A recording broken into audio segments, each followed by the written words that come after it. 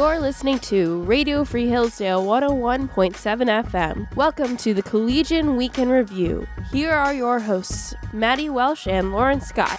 Welcome back to the Collegian Week in Review, where we give you an inside look into Michigan's oldest college newspaper. We're your hosts, Maddie Welsh and Lauren Scott. And today we'll be talking to Jillian Parks about Charger men's baseball. We'll be covering the top headlines from the Collegian this week. And then finally, for the first time ever, we'll be talking to our producer, Megan, about her first ever story for the Collegian about a new Netflix show called Kaleidoscope. This is Maddie, and I'm here with Jillian Parks, the social media manager of the Collegian. And this week, Jillian wrote about Charger baseball. So Jillian, tell me what's going on in the world of Charger baseball. Okay, so the baseball team is doing really well. They've had 3 weekends worth of games, 2 weekends worth of games, and they've won in both instances 2 out of the 3 games in their series. The first game they played against Lee University, which we talked about last week, and this week was against Davenport University, which was actually ranked number 1 in the GLIAC coaches preseason poll. So they beat them, which is crazy, and a really good sign for Charger baseball for the rest of the season. How long have you been reporting on Charger baseball?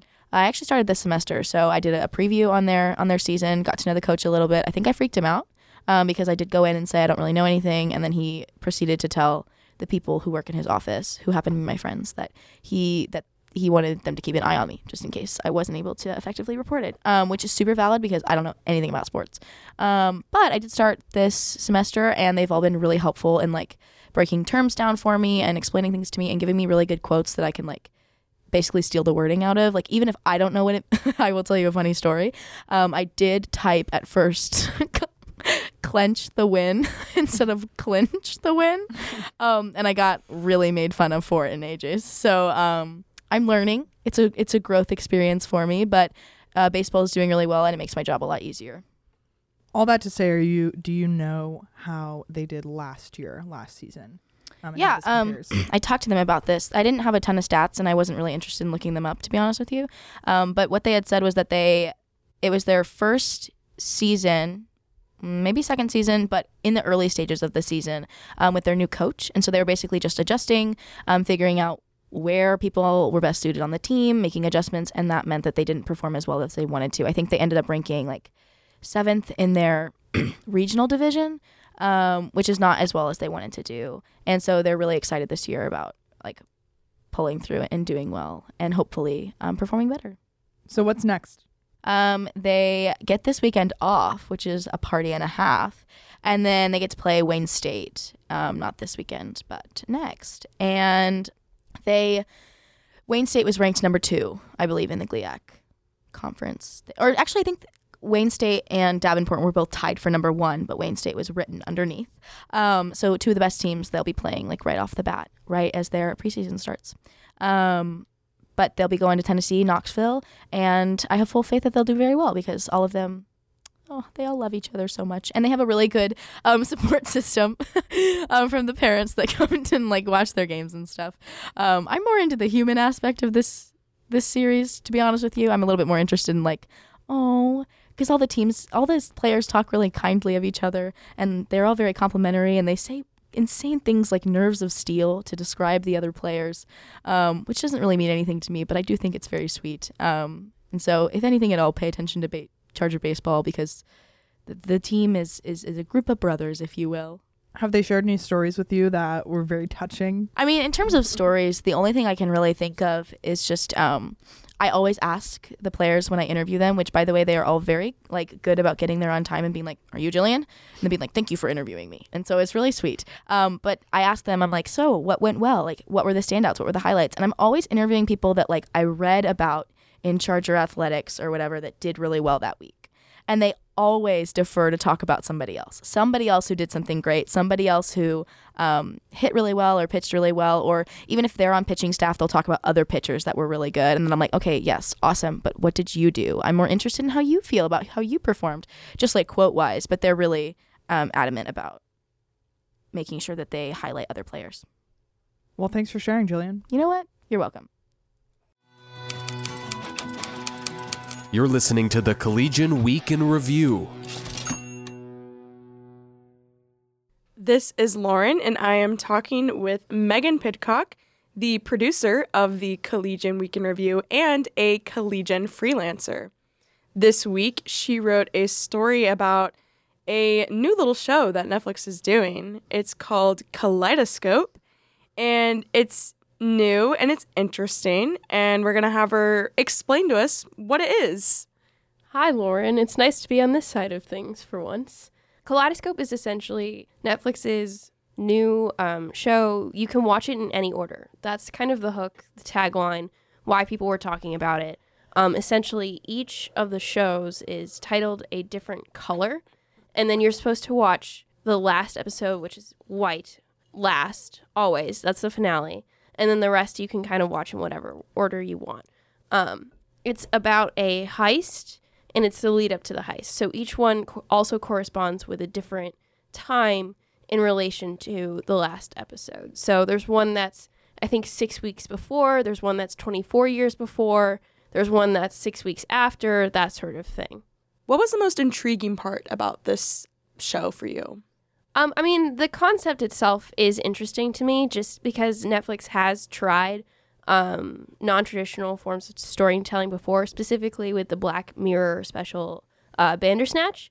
So that was interesting going into it. I just watched it in the order that Netflix recommended me. I think I watched Yellow first, which was, I believe, I don't remember. It started with the main character in prison. So I enjoyed watching that one first. It was pretty significantly before the heist. I think it was 6 or 7 years. But by far, the thing that I thought they did best during the show was the score and soundtrack were excellent. The songs that they chose to intro and outro different scenes and different characters, I think really added a lot, especially because each episode did have to be a sort of intro to characters in subtle ways because each episode could be someone's first time watching through the first episode they watch. So I thought that was kind of a good way to get people's vibes across the screen without being super overt, especially for the people who weren't watching that episode for the first time. I thought they did a really good job for that. I also thought that the concept of it being a heist show was really good for this type of storytelling, just because that's a concept that you can go out of order and still sort of understand what's going on. And it is interesting to see all the planning and stuff that goes into it. Tell me a little bit about the character development.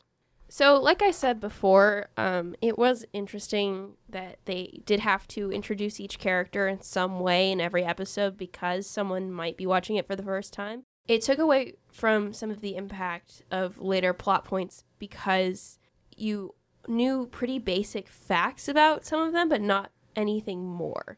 So you didn't feel like you were relating to them as much as some of the more major characters.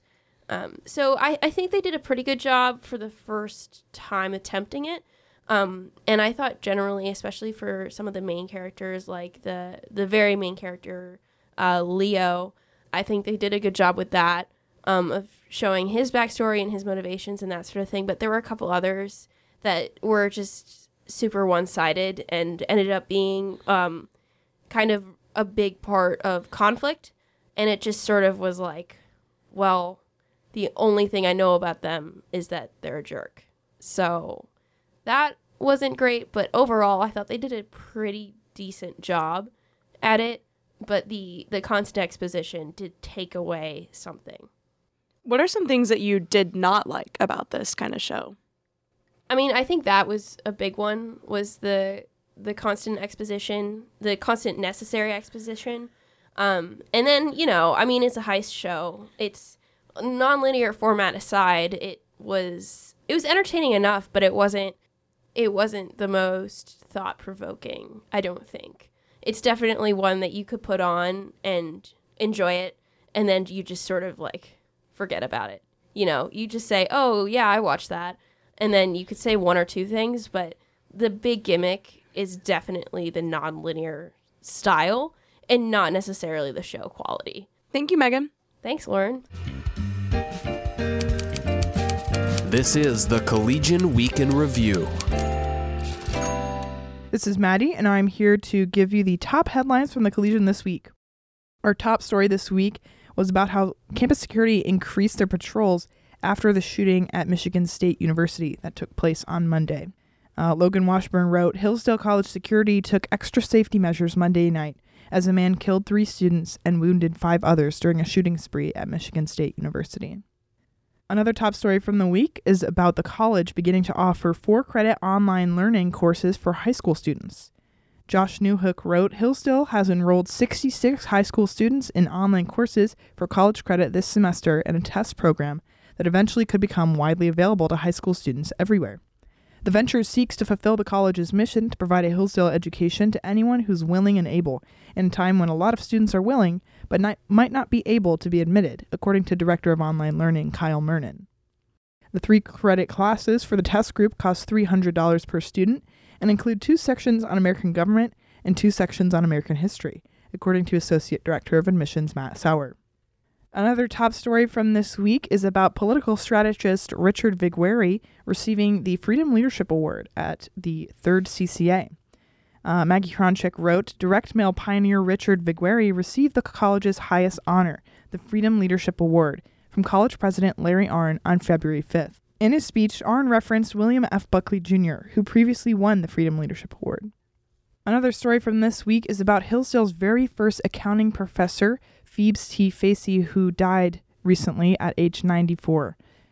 Linnea Shively wrote, Hillsdale's first professor of accounting, Phoebes T. Facey, died January 30th at age 94 in Las Vegas, Nevada. According to a public Facebook post by her son Eddie Facey on January 28th, Phoebes entered hospice care after the discovery of a mass on her pancreas. Facey's generosity stood out to all who knew her, according to Susan Sweeney, neighbor and fellow St. Anthony Catholic Church member. Sweeney said Facey always had a gift for her in her purse. Facey's autobiography, In Search of a Pearl of Great Price, reflected on hosting Thanksgiving. Each year she bought the biggest turkey she could find and invited students to her home to celebrate. Another story covered how the Student Federation granted many clubs funding and probationary status to new clubs. Elise Apel wrote, the Student Federation considered 3 club funding proposals, swore in 2 new representatives, and granted 2 clubs probationary club status at its February 9th meeting. You have been listening to the Collegian Week in Review on Radio Free Hillsdale 101.7 FM. We're your hosts, Lauren Scott And Maddie Welsh. You can find the Collegian online at hillsdalecollegian.com or on Instagram and Twitter at hdalecollegian. You can also find previous episodes of the Collegian Week in Review online at cwir.transistor.fm. Once again, you've been listening to the Collegian Week in Review on Radio Free Hillsdale 101.7 FM.